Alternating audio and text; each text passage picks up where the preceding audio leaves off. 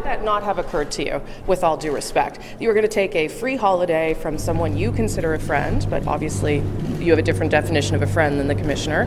You knew that they had a lobbying registry, that they were set up to lobby the government. How could it not have occurred to you that that might not have been okay? The fact is, we work. Sorry, let me just try to reorder the thoughts. We worked with the lobby conflict of interest commissioner on a regular basis on a broad range of issues when the issues come up. On this issue of a family vacation with a personal friend, it wasn't considered that there would be an issue there. Obviously, there was a mistake. The Aga Khan is someone who has been a longtime friend of my family's, a friend of mine, a friend to Canada as well.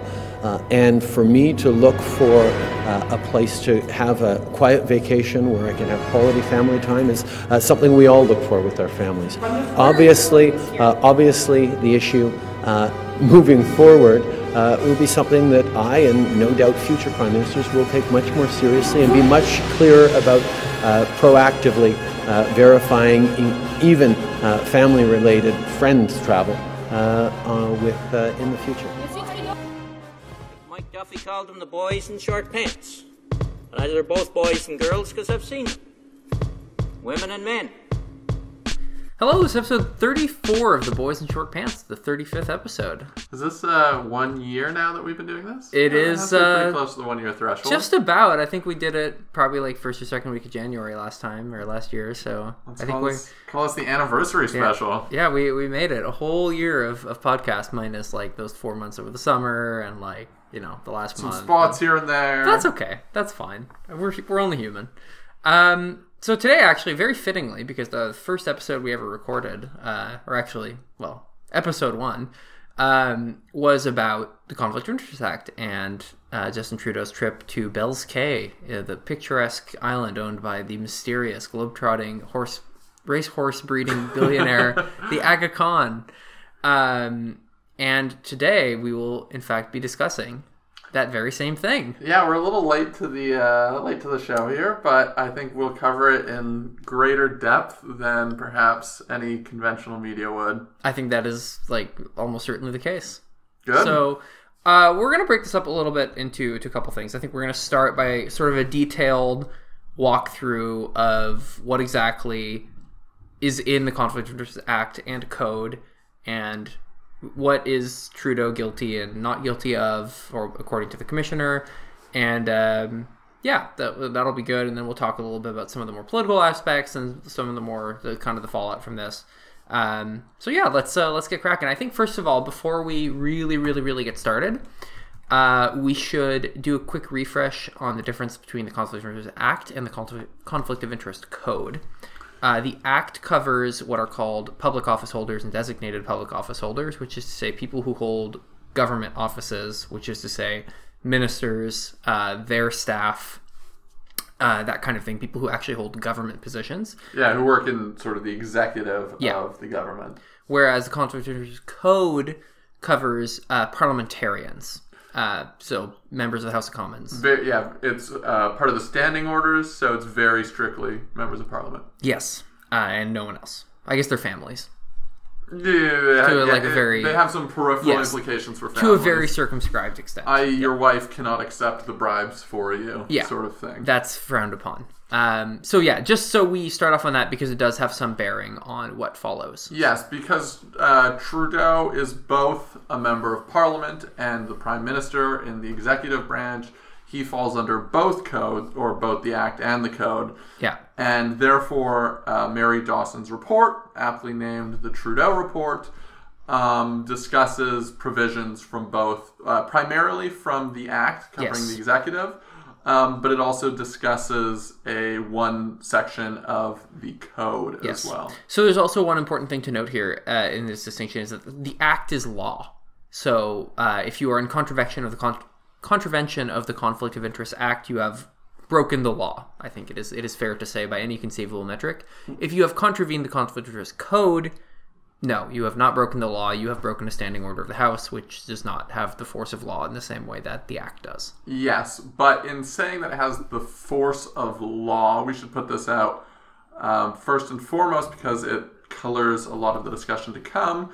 The Act does not actually set out really any punishments for breaking its clauses, with the exception of some minor monetary penalties. Yeah, up to very, very small fine. Up to $500, but they're not even envisioned for breaking rules. They're envisioned as enforcement mechanisms for disclosures. Basically, if you don't disclose your things fast enough, you might be subject to a fine. And this is what happened to our good friend, Finance Minister Bill Morneau, with regard to his non-disclosure of the holding company that owned his villa in Provence. Yeah, so he got a $200 fine. But for all of the law breaking of Trudeau that we're going to discuss, none of it will have any consequence, even except for political. Even the fine is off the table. Yeah, so it's entirely up to the court of public opinion. Yes, the electorate, the highest court in the land, and parliamentarians to keep our prime minister in check. Okay, so with that said, let us begin. Etienne, do you wanna start diving in?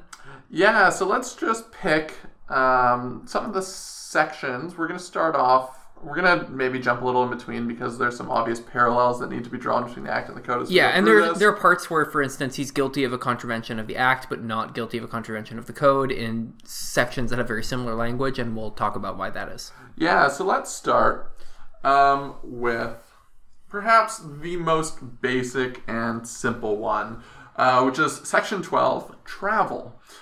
Section 12 of the Act lays out that no Minister of the Crown, Minister of State, or Parliamentary Secretary, no member of his or her family, and no ministerial advisor or ministerial staff, boys in short pants, shall accept travel on non-commercial chartered or private aircraft for any purposes unless required in his or her capacity as a public office holder or in exceptional circumstances or with prior approval of the Commission. Yeah, and we've talked a little bit about this in our episode from a year ago. And in fact, if I would actually go ahead and recommend listening to that episode from a year ago, both to see how far we've come, and also just to, it was good analysis, so it's actually not bad. So for instance, when it talks about exceptional circumstances, I think we use the example of flying out from where there's an active volcano and there are no available flights and you have to do it. And I think that the Conflict of Interest Commissioner would say, well, that's fine. No, Aga Khan, I can't get on your helicopter. It would be unethical of me. Yeah. I must be consumed by the magma. Yes. So that's not at play here because, this was a leisurely winter trip to the Caribbean and its lovely seas. So the very early reporting on this sort of identified that he went to Bell Island, and then as details...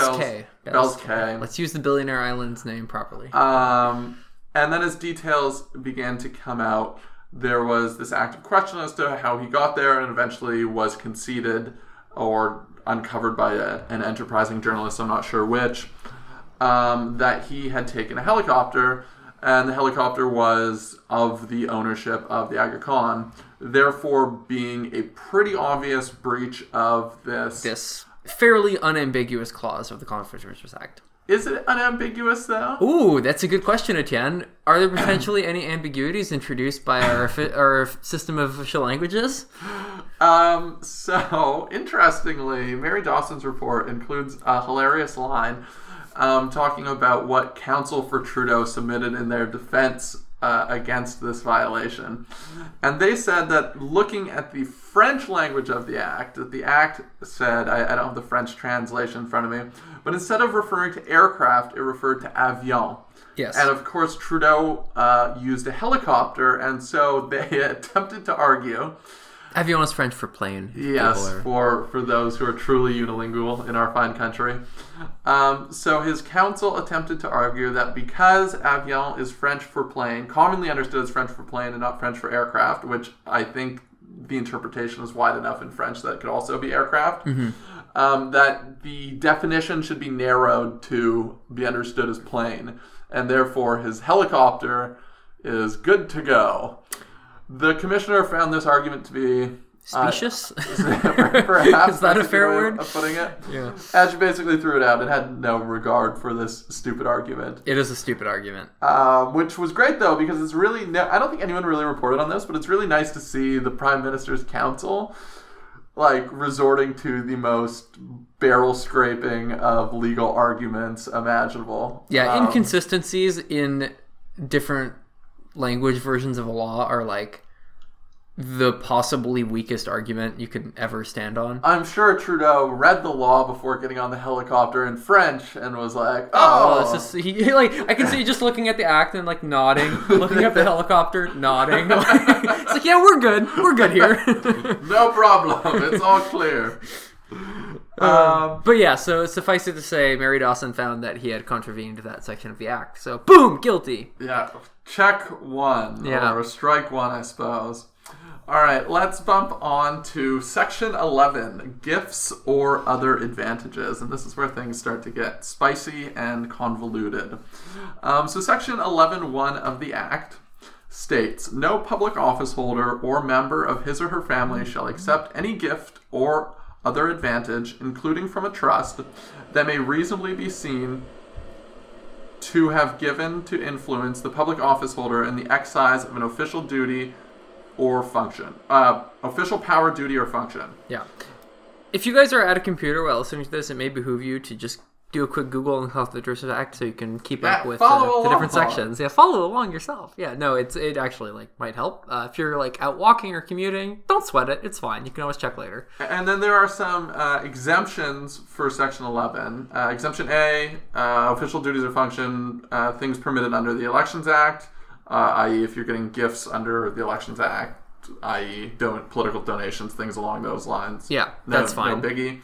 The important one that we're going to, for our purposes, is Exemption B, that is given by a relative or friend. Which, relative is, not that hard to define. I think if you're a long-lost cousin, I think they might not smile upon that. But we got our Ancestry.com report prepared. 23andMe. Yeah, we have the same haplogroup. So the friend one is really the one that's typically at issue here. And yeah, this is perhaps the biggest one. As you heard in the intro there, Trudeau's defense that he's maintaining publicly throughout the course of this is that the Aga Khan was in fact a close personal friend.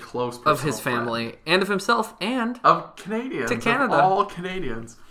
I think of him as a friend personally. So this is perhaps the most interesting part of Mary Dawson's report, where she basically, although it took there is a C, by the way. Quite a while. Yeah, but C is less useful. C is less useful here. It's just basically that is received as a normal expression of courtesy or protocol as within the customary standards that normally accompany the public office holder's position. Yeah, so being given some trinket from an ambassador is it's fine. Fine. You actually still have to report that. You do. Over a value of $200. Yes, and it goes to the gift registry. No. Or yes. It does, yes. So what Mary Dawson did in her report is somewhat of a forensic audit of every communication Justin Trudeau and the Aga Khan have had over the past 40 years. And it is actually very funny. It's incredibly funny to read through. It starts with the Aga Khan being, I believe it starts with the Aga Khan being a pallbearer at Trudeau Sr.'s funeral. And then it mentions, almost a 30-year absence in communication from that point. And then it discusses how the Aga Khan worked to rekindle their friendship once Justin Trudeau became leader of the Liberal Party, and then really put his foot on the gas when Justin Trudeau became Prime Minister. And, Justin Trudeau perhaps felt that, a friend of my father is now becoming my friend over time. And he made the argument or his counsel made the argument that he didn't feel just as an MP, he was of sufficient stature to be friends with the Aga Khan, that he looked forward when he was of a greater stature to rekindling that friendship sort of thing. I just imagine him lying sleepless awake at night in 2008 after being elected. He's I'm not worthy of the Aga Khan's friendship yet. I must go further.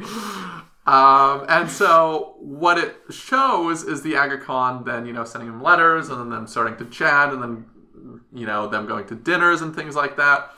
But Mary Dawson puts on sort of her cynical glasses and says it really seems that the Aga Khan gives this treatment to every prime minister. And her report, in fact, includes an analysis of how the Aga Khan behaved and was friends with former prime ministers, including Trudeau, as well as I think Stephen Harper is in there. Probably. So in a sense, he really is a friend to Canadians rather than to Trudeau.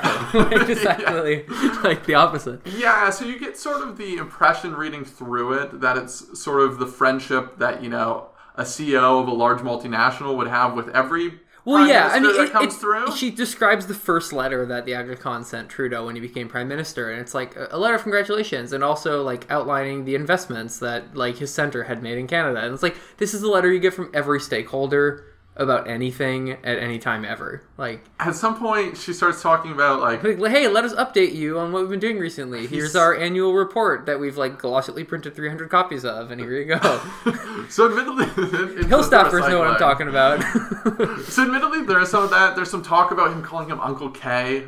Which owns. It's so good. Is a little weird. Yeah. She has details like his inscription on the birthday card that he sent him and stuff that's like that. That's some Roy Moore yearbook shit. That's why I call it like quite forensic. Yeah. But ultimately, she lays out a fairly reasonable case that the Aga Khan, the relationship between the Aga Khan and Trudeau is not one of personal friendship, is perhaps one of, I don't think she terms it this, but I will, professional friendship, i.e. the relationship that the Aga Khan would have with any person in that office. Yeah. Except maybe for the Uncle K on the card. I mean, with maybe a slight personal touch in the sense that, like he did know Justin when he was younger. Yeah. So fair, like that's something. But like in the context of their overall relationship, it is secondary or ancillary to really the primary focus of the relationship, which is primarily one of business.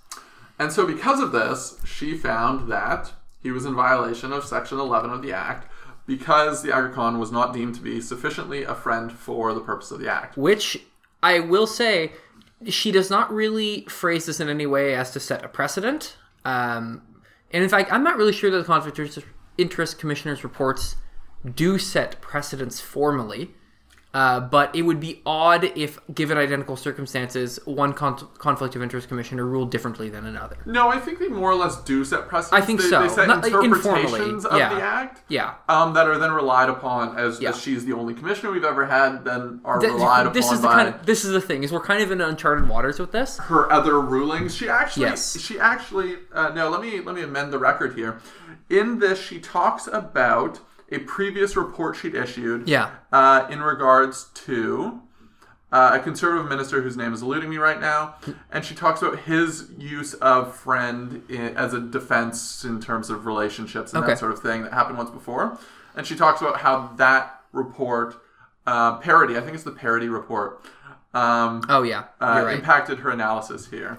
I wonder how much future commissioners will defer to Mary Dawson's. And it will, I don't know. Like, I don't know. I think they probably will. But I think it's probably safe to assume that there will be some degree of deference to, like, stare decisis principle. I think that's 100% right. But I think it's interesting to see how this will evolve, is all I'm saying. Yes, but I think it's significant here that there is no test in place. Yes, and that's what I was getting at. It remains to be an open question of what exactly constitutes a friend. She's not a friend here, but I'll take it on a case-by-case basis. Yeah. So. Which is probably wise, I think. I think it is probably best. And she's done, I think, as you said, a forensic look at really the history of the relationship between these two people and determined that they're not friends because, like, I think you can just make a reasonable human judgment about it. And I think that's probably the way to do it. I don't know. If people have other thoughts on that, they can yell at us online. Or offline. If you see us on the street, just... harangue us. So let's bridge over from the Act to the Code here very quickly because, interestingly, he was not found to be guilty under Section 14.1 of the Conflict of Interest Code, which effectively is worded the same way. Neither a member nor any member of a member's family shall accept directly or indirectly any gift or other benefit except compensation authorized by law that may reasonably seem to have been given to influence the member in the exercise of a duty or function of his or her office. Yeah, so that's more or less the same thing, except that here, and I'm sure Tan wants to explain the nuance here, and I'm not going to steal it from him. fine. He was really happy about this. We were talking about it before we started recording. So they cannot convict a husband and wife of the same crime. So the nuance here is that as he was a member of parliament, it's in that last line really, or in the last few words. As a member of parliament that might reasonably be seen to have given influence the member in the exercise of a duty or function in his or her office. So she talks about how Justin Trudeau, as an MP, did nothing in the function of his or her his parliamentarian office. He didn't participate in debate. He wasn't in committee. He didn't, ask a question in question period about anything related to the Aga Khan. So none of his parliamentary business as a parliamentarian impacted anything to do with the Aga Khan. That is, however, not the case with his actual government function. As an executive, Mary Dawson talks about 5 different instances. She talks about this particularly in the duty recused part. 5 different instances in which Trudeau engaged in official dealings in his responsibilities about with the Aga Khan. Yes, and I suppose it only remains for us to find out if they were direct and significant. Yes, be it in meetings or otherwise, where he was engaged in official dealings in his office, and so that is why it matters in the code and not in the Act. So it's funny that 2 of these official briefings, 4 of these events are really 2 events. It's just that they are broken up into briefing from the Privy Council office before a meeting and then the meeting itself. Yeah. Okay. So this brings us to Section 21, which is duty to recuse in the Act again. Yes. Which states a public office holder shall recuse himself or herself from any discussion, decision, debate, or vote on any matter in respect of which he or she would be in a conflict of interest. She talks about 5 instances. Do you want to hit up with some examples? So the first matched pair is a November 2015 dinner with the Aga Khan in Paris. So shortly after the election victory and the swearing in of the Trudeau government in very early November of 2015, most of them went off to Paris for the COP21 Paris climate talks, which gave us the Paris Agreement, among other things. Well, actually, really just that. And when he was there, he had dinner with the Aga Khan. And before that dinner, the Privy Council office briefed him on an outstanding $15 million grant to the Endowment Fund of the Global Center for Pluralism, which is a subsidiary of the Aga Khan Foundation, I believe, or at least is associated with it. Arm's length. Yeah. Who knows? It's part of the same Aga Khan family of philanthropic organizations. Anyway, a $50 million grant that was committed to by the previous government and on the possibility of the Aga Khan seeking federal funding for a riverfront renewal master plan, which I assume relates to the Ottawa site of the Global Center for Pluralism. Yeah, okay. It talks at length about it in the report. Okay. And it comes up at several points. It's the Aga Khan apparently in the development of the Global Center for Pluralism. Which is along the river with in Ottawa. A $300 million pitch. To revitalize along the river, make walking trails, include a bridge from Majors Hill Park to Parliament, like a bunch of different things that the Aga Khan has pushed at several points. And it's sort of weird. And, that's very weird. I think he initially pushed it to the Harper government, who just put it in a drawer and forgot about it. Yeah. And then it comes up at several points. There's a conversation that Trudeau raises it with Melanie Joly.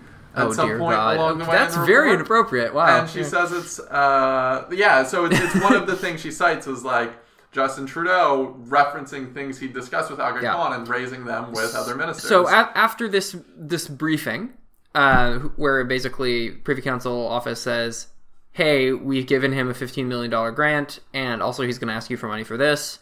He then goes to dinner with the Aga Khan. That dinner was characterized by Mr. Trudeau, quoting here, by Mr. Trudeau and the Aga Khan as personal in nature. According to Mr. Trudeau, it was very likely that the riverfront project was discussed at the dinner. And that's the first matched pair. The second is very similar. In preparation for a bilateral meeting with the Aga Khan to be held in May 2016 in the PMO, Mr. Trudeau is once again briefed by the Privy Council office in respect of various matters, including the still outstanding $15 million grant and the riverfront project, and then he has the meeting. Those are the first 4 instances. The 5th instance is a telephone discussion. On September 20th, 2016, a telephone discussion between Mr. Trudeau and the Aga Khan was coordinated by the PMO and the Aga Khan staff. The discussion only dealt with one matter, a diplomatic matter that did not involve the Aga Khan or any of his institutions. So there you go.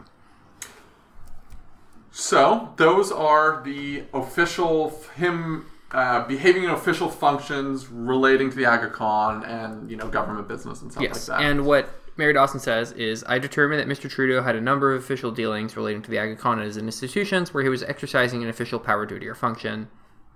There's more, but that's really the long and short of it. Prime Minister in respect to each of these occasions. Yes. I also determined he was provided with an opportunity to improperly further the private interests of the Global Center for Pluralism on 2 occasions in May 2016, during which discussions involving the $15 million grant to the endowment fund of the GCP, and should have recused himself from those discussions. Yes. So that brings us to the next one, which is Section 5 of the Act. Woo! Section 5 of the Act is entitled General Duty. And it is, every public office holder shall arrange his or her private affairs in a manner that will prevent the public office holder from being in a conflict of interest. Right. And that sort of flows from everything else. It's basically the don't be a shithead rule. Yes. Yeah. And tough here again, because his private affairs overlapped with his official dealings, official affairs. There was problems. General duty checks that box.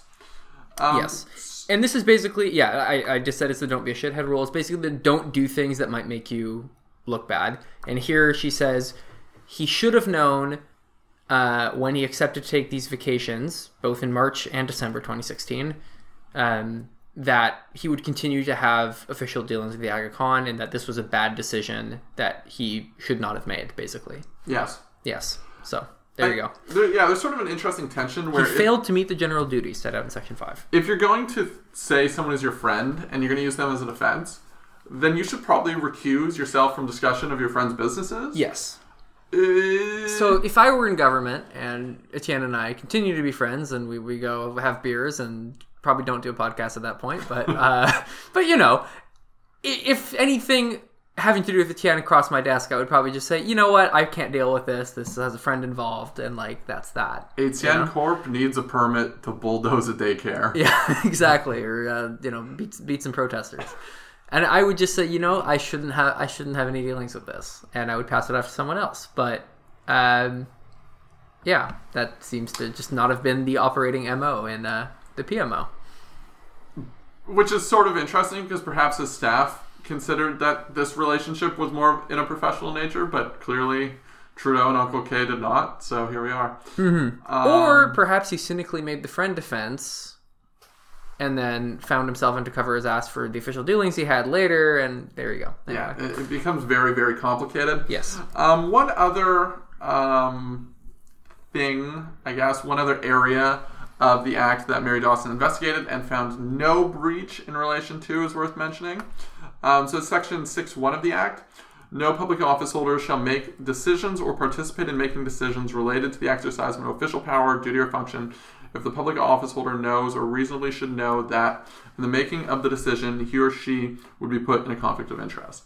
And so in this one, Mary Dawson said there is no allegation that Mr. Trudeau, in the exercise of an official duty or power or function, had the opportunity to further his or her, how do we say his and her? No, his own private interests or those of a relative.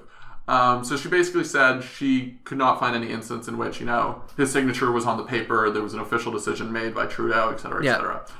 Having discussions about official business and making a decision on official business, for all intents and purposes, are split here. Yeah. And this has been, sort of one of the defenses of, partisan liberals online saying, well, he may have been in a conflict of interest, but he didn't do anything wrong, i.e. he didn't make any decisions. Yes. To which I always refer them to the cabinet manual, which Trudeau put out, which said that the appearance or strict compliance with the law is not enough. It needs to be beyond reproach. Yes. Like Caesar's wife, and it's just, they habitually don't do that. Yeah, so, good. Just hold them to their own standards, guys. I think it is good that Don't lower the bar. Did not push for $300 million in funding from Bill Morneau based on a conversation with the Aga Khan. That would be an example where this would constitute a breach of this. Yeah. But he seemed to have, had the conversations and whatnot, so that was enough to break a lot of other sections of it. Yeah. So this whole saga has actually a lot of things that sort of flow out of it. Indeed. Does that conclude our technical analysis? I think we can call that the conclusion of the technical analysis. I think there's more in there, but that's fine. Short of reading it, it's I think it's a 60-page, maybe 70-page document. 74. 74-page document. It's incredibly readable. Yeah, Mary Dawson, for whatever her faults, she is a very lucid writer, and her the thread of her analysis and decision making is very easy to follow. So if you're stuck at an airport over the winter, because of weather, Google the Trudeau report. Google the Trudeau report and give it a read. So moving on only a little bit, let's talk about some of the broader implications of this. Yes. Let's start with the significance that it was the Aga Khan and not a CEO. Yeah, we were talking about this before we started recording, and it was, what would the reaction have been had this been the CEO of RBC or a pharma company, or I'll always pick a mining company because that just riles people up. Yeah, people don't like mining companies. Yeah, a bank, a pharma company, a mining company. Just the cuddliest, friendliest companies out there. So I think, frankly, that it would have been very different. I think people would have been much more reluctant to take Trudeau at his word. I think the Aga Khan is a certain international mystique. He's sort of really, he's a very 20th century figure. Really 19th century in some ways. He's like a billionaire heir, religious leader who breeds racehorses, lives in Switzerland, owns a private island, marries models. Is that? He's very much like a 19th century. The most interesting man in the world. He's a fin-de-siecle, sort of, the sort of flaneur playboy, except also a very strict religious guy. I mean, not strict, but religious man and all that. Additionally, because of his position in Canadian politics, and as we alluded to earlier, he has had a very good relationship with every political party. Yes. Conservatives. When he got his honorary citizenship, take your pick. He's got along well. So this has been sort of a line that people were very hesitant to cross with personal criticism of the Aga Khan's actions. Yeah, because to get an honorary citizenship of Canada, which he has, you need a unanimous vote in Parliament, which is Rob Anders notoriously torpedoed the efforts of Canada to give Nelson Mandela an honorary citizenship. So it tells you the bar here that is quite high. Yeah, so widely respected, and as being a billionaire, obviously, and the fact that all of this was related to philanthropic organizations changes the context a little bit or a lot. What's your take? If the Global Center for Pluralism is instead the Center for Mining, and it is extracting oil from the coast of the Ottawa River, or the shore of the Ottawa River. Those famous Ottawa River oil beds. What's your take? I agree. I think it is different. I think he gets judged much more harshly. People have a lot less patience for his excuses. People wouldn't buy that, you're a friend, okay, whatever. The CEO of RBC has to be friends with all these people, and whatever. I think you're right. That does look really different. Before we started recording, you made some very astute observations on the nature of billionaire philanthropy that I'd like you to repeat for the record. I don't remember. You said something to the effect. I was just kidding. Okay, so in reading through journalist tweets on this and different commentators discussing this publicly, one of the defenses that came up of Trudeau was, listen, the Aga Khan's a philanthropist. The fact that he's trying to do public service and public good, we should judge this less harshly. I support philanthropy. I am, A+ for philanthropists. I think there is, however, a reality that we need to be cognizant of, and that is philanthropy is not 100% self-serving. Selfless. Sorry. Yeah. The other way around. It's not 100% selfless. There's an aspect of philanthropy that is the pushing of an individual's own soft power.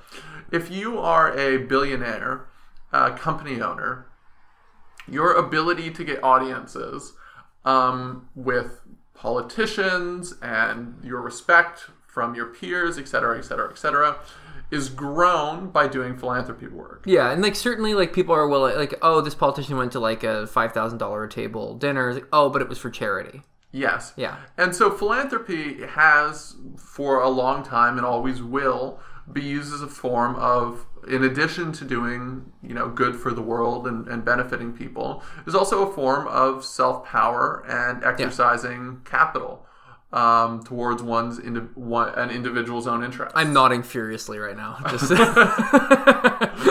So I think when we talk about organizations like this, we say, oh, well, it was for a charity. Well, there's charities and there's charities. Yeah. When it comes to charities headed by a single individual who has, the entire reins over the whole operation. And also, like, keep in mind, is a billionaire heir, like, lives off his capital income investments. You have to start looking at the soft power implications of their philanthropy work and seeing how their donations and XYZ expand their sphere of influence. Yeah. And so I think keeping in mind how spheres of influence grow through philanthropy work is actually very important when we talk about, billionaire-led philanthropy projects. Actually, the point you make about spheres of influence there is a very good, not really a segue, but just a further elaboration on this point. I don't know if anyone's ever read Michael Walzer's Spheres of Justice, but he makes, it's a very good argument about how inequalities in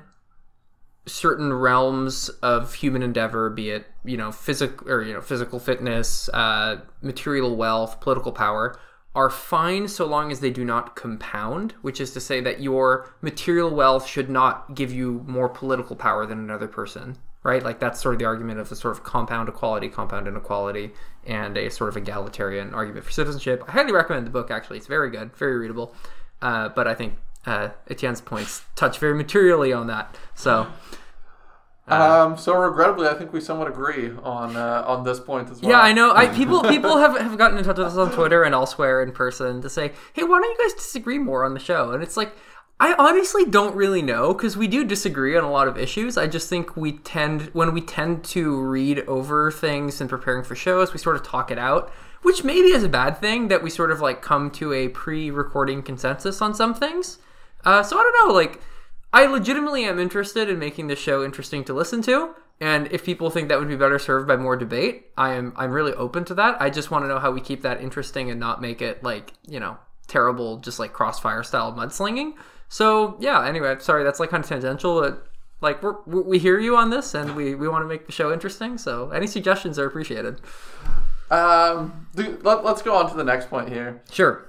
Which is, one of the interesting details that came out of this was that the Aga Khan is actually, so when the report came out, people started looking at Karen Shepard, who is the lobbying commissioner, saying, so are you going to investigate the Aga Khan for lobbying? Yeah, because keep in mind, right? Yeah, like you would expect if this person was the CEO of ABC, that there would be a problem. Reports, and et cetera, related to Canada's lobbying rules. But here's a very special thing. So Karen Shepard's statement was, quote, after reviewing the information provided to me in the administrative review report, I have come to the conclusion that the Aga Khan receives no payment for his work on behalf of the Aga Khan Foundation, Canada, and therefore does not engage in activities requiring registration as a lobbyist. Yeah.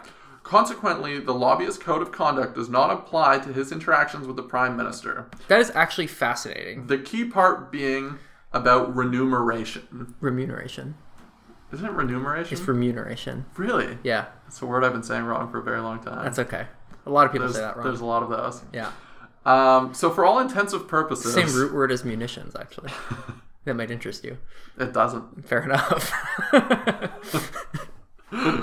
For all intensive purposes... Oh, fuck off. It's sort of really interesting that because he is not drawing a salary... Well, it's basically if you only live off capital income instead of labor income, you're golden. You can't be a lobbyist. Like, if you just live off, like, your investments. No. He's not receiving a salary. No. Yeah, 100%. So I think it would sort of come down to, like, a direct versus indirect. We're not good at that in this country. How directly you're getting money from the company. Like, if you say you're a billionaire who has a 25% holding in Morneau Chappelle, for instance. Just posit that. Stipulated, okay. And you are not drawing a salary, but you're the CEO. Let's just presume that. Okay. But you have, you get quarterly dividends. Yeah. I think, and you engage in lobbying activities, I don't think this case has arisen yet, but I would guess that the lobbying commissioner would determine that to still be lobbying because your financial interests are... What if your assets were in a blind trust?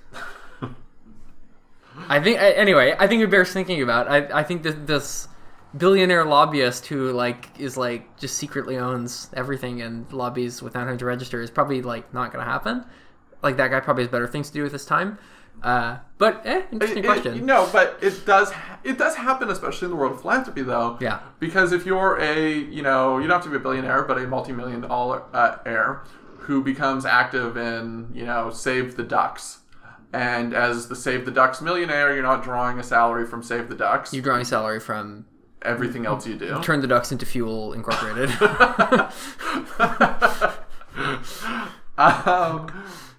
And so you can go and you can engage in acts of lobbying on behalf of Save the Ducks, but because you're not drawing a salary from Save the Ducks, you're not hitting some of the check marks in terms of lobbying laws in Canada, which is interesting. That is interesting.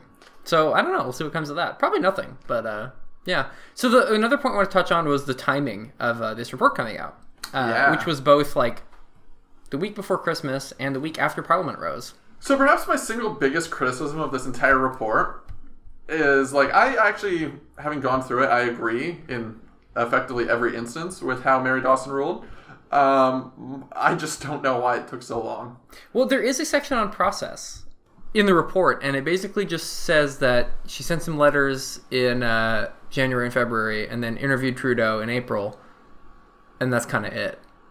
So yeah, it's sort of underwhelming. It doesn't really explain. I mean, the evidence presented in the report, obviously she gathered a lot. Documents from the Aga Khan. She interviewed Melanie Joly, I believe, is one of the implications in there. She interviewed Trudeau perhaps multiple times. So she obviously talked to a lot of people and then had to write it all down and put the pieces together. So it's a lot of work, but I would love to see some more months of work. Yeah, I would love to see a more detailed breakdown, but worse yet, she's on her way out. Worse yet, it was 8 months of work that culminated in the report being released on December 25th. I think that's when she had the press. No, I'm kidding. Yeah. But that's really my point. A couple days before that. It was after Parliament had risen for the holidays. Yeah. And it was just before Christmas. Yeah. Which is prime media dumping day. Yeah, and to be fair, it's not necessarily your job as Conflict of Interest Commissioner to make bad headlines for the government.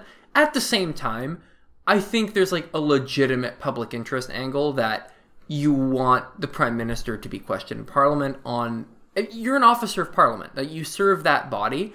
I think you can reasonably deduce that it's in the public interest that your reports be released in a timely manner enough so that Parliament can question it. And you certainly don't release it right before everyone tunes out of politics for 3 weeks. So, I really think that was kind of a poor show on her part, especially considering the Parliament doesn't rise again until February. So let me put on... or the very end of January. The old devil advocate's hat here and say, do you think it would be a political decision of the Commissioner if she were to release the report based on political considerations? I honestly think it's a tough line to draw. I think there is a certain public interest provision that you have to think about because you are an officer of Parliament. You do have an accountability to the public interest to some degree. And I think there's a line. Right, and I think you certainly don't need to calculate your release to do maximum damage. I think that's probably going too far. But I think releasing a report while Parliament is sitting, if you're an officer of Parliament, is reasonable. A lot of other government entities basically work that way. Yeah, because they work on tabling dates. Yeah, parliamentary entities, I should add, not government ones. But so I don't know. I think that's a not unreasonable thing to ask, that it be done while Parliament is sitting. So here's my pushback again. Done while Parliament is sitting. She missed Parliament sitting by about... these are 5 guess days, numbers. maybe? Yeah, about a week is what I was going to say. But if she had... Done it on the last day they were sitting or something? Well, no. What I'm going to say is last day is obviously not good. Yeah. Last 2 days still Not somewhat great. problematic.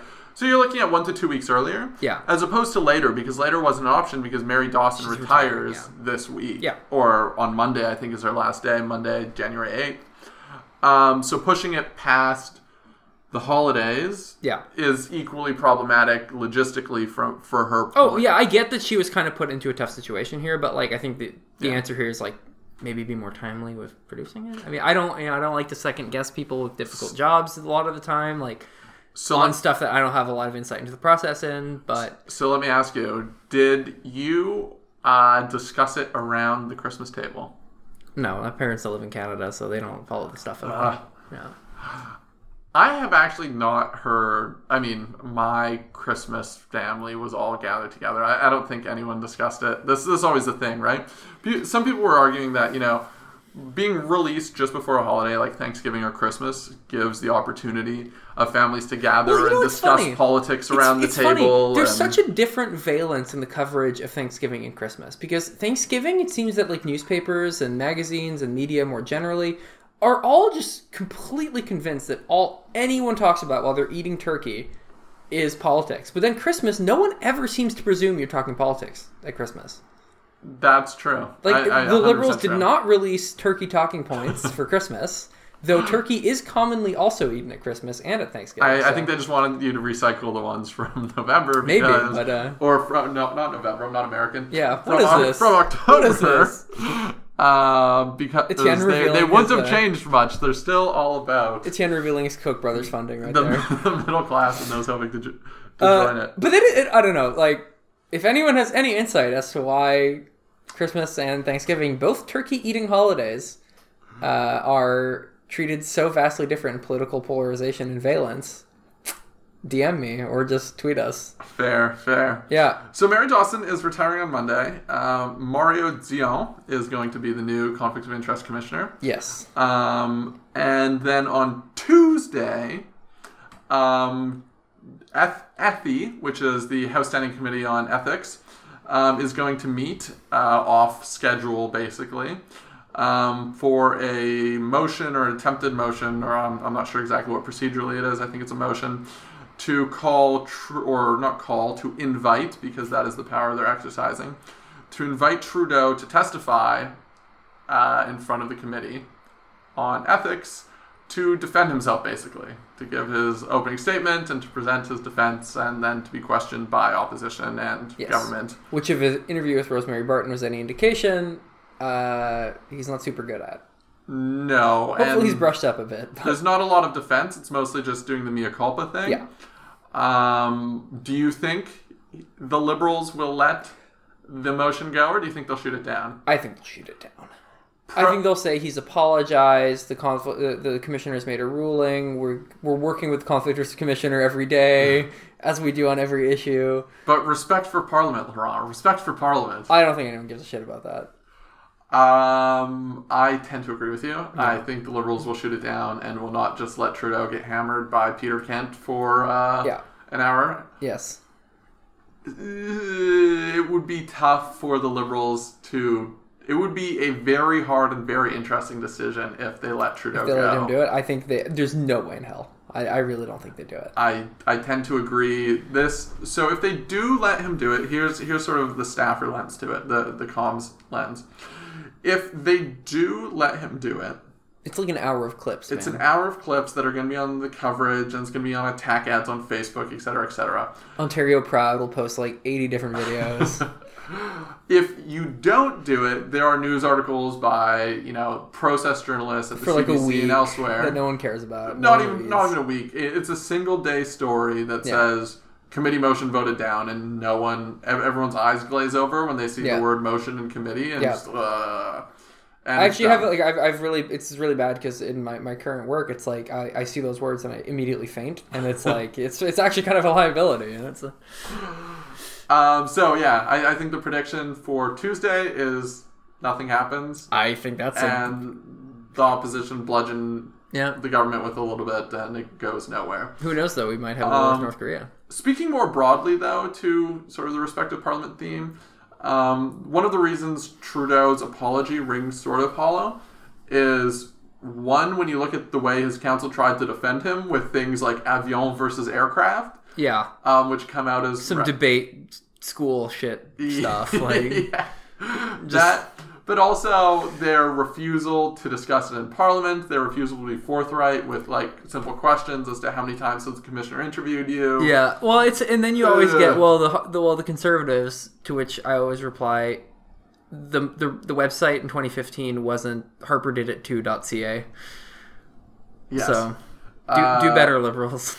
Yeah, I think that is one of the interesting things to look at here, is to see. I think. Instances such as this can give you a good case study of how partisan someone is. Yeah. If a friend who supports Trudeau generally can look at this and say, Trudeau screwed up. He's apologized. It was pretty mediocre. I'm disappointed in him.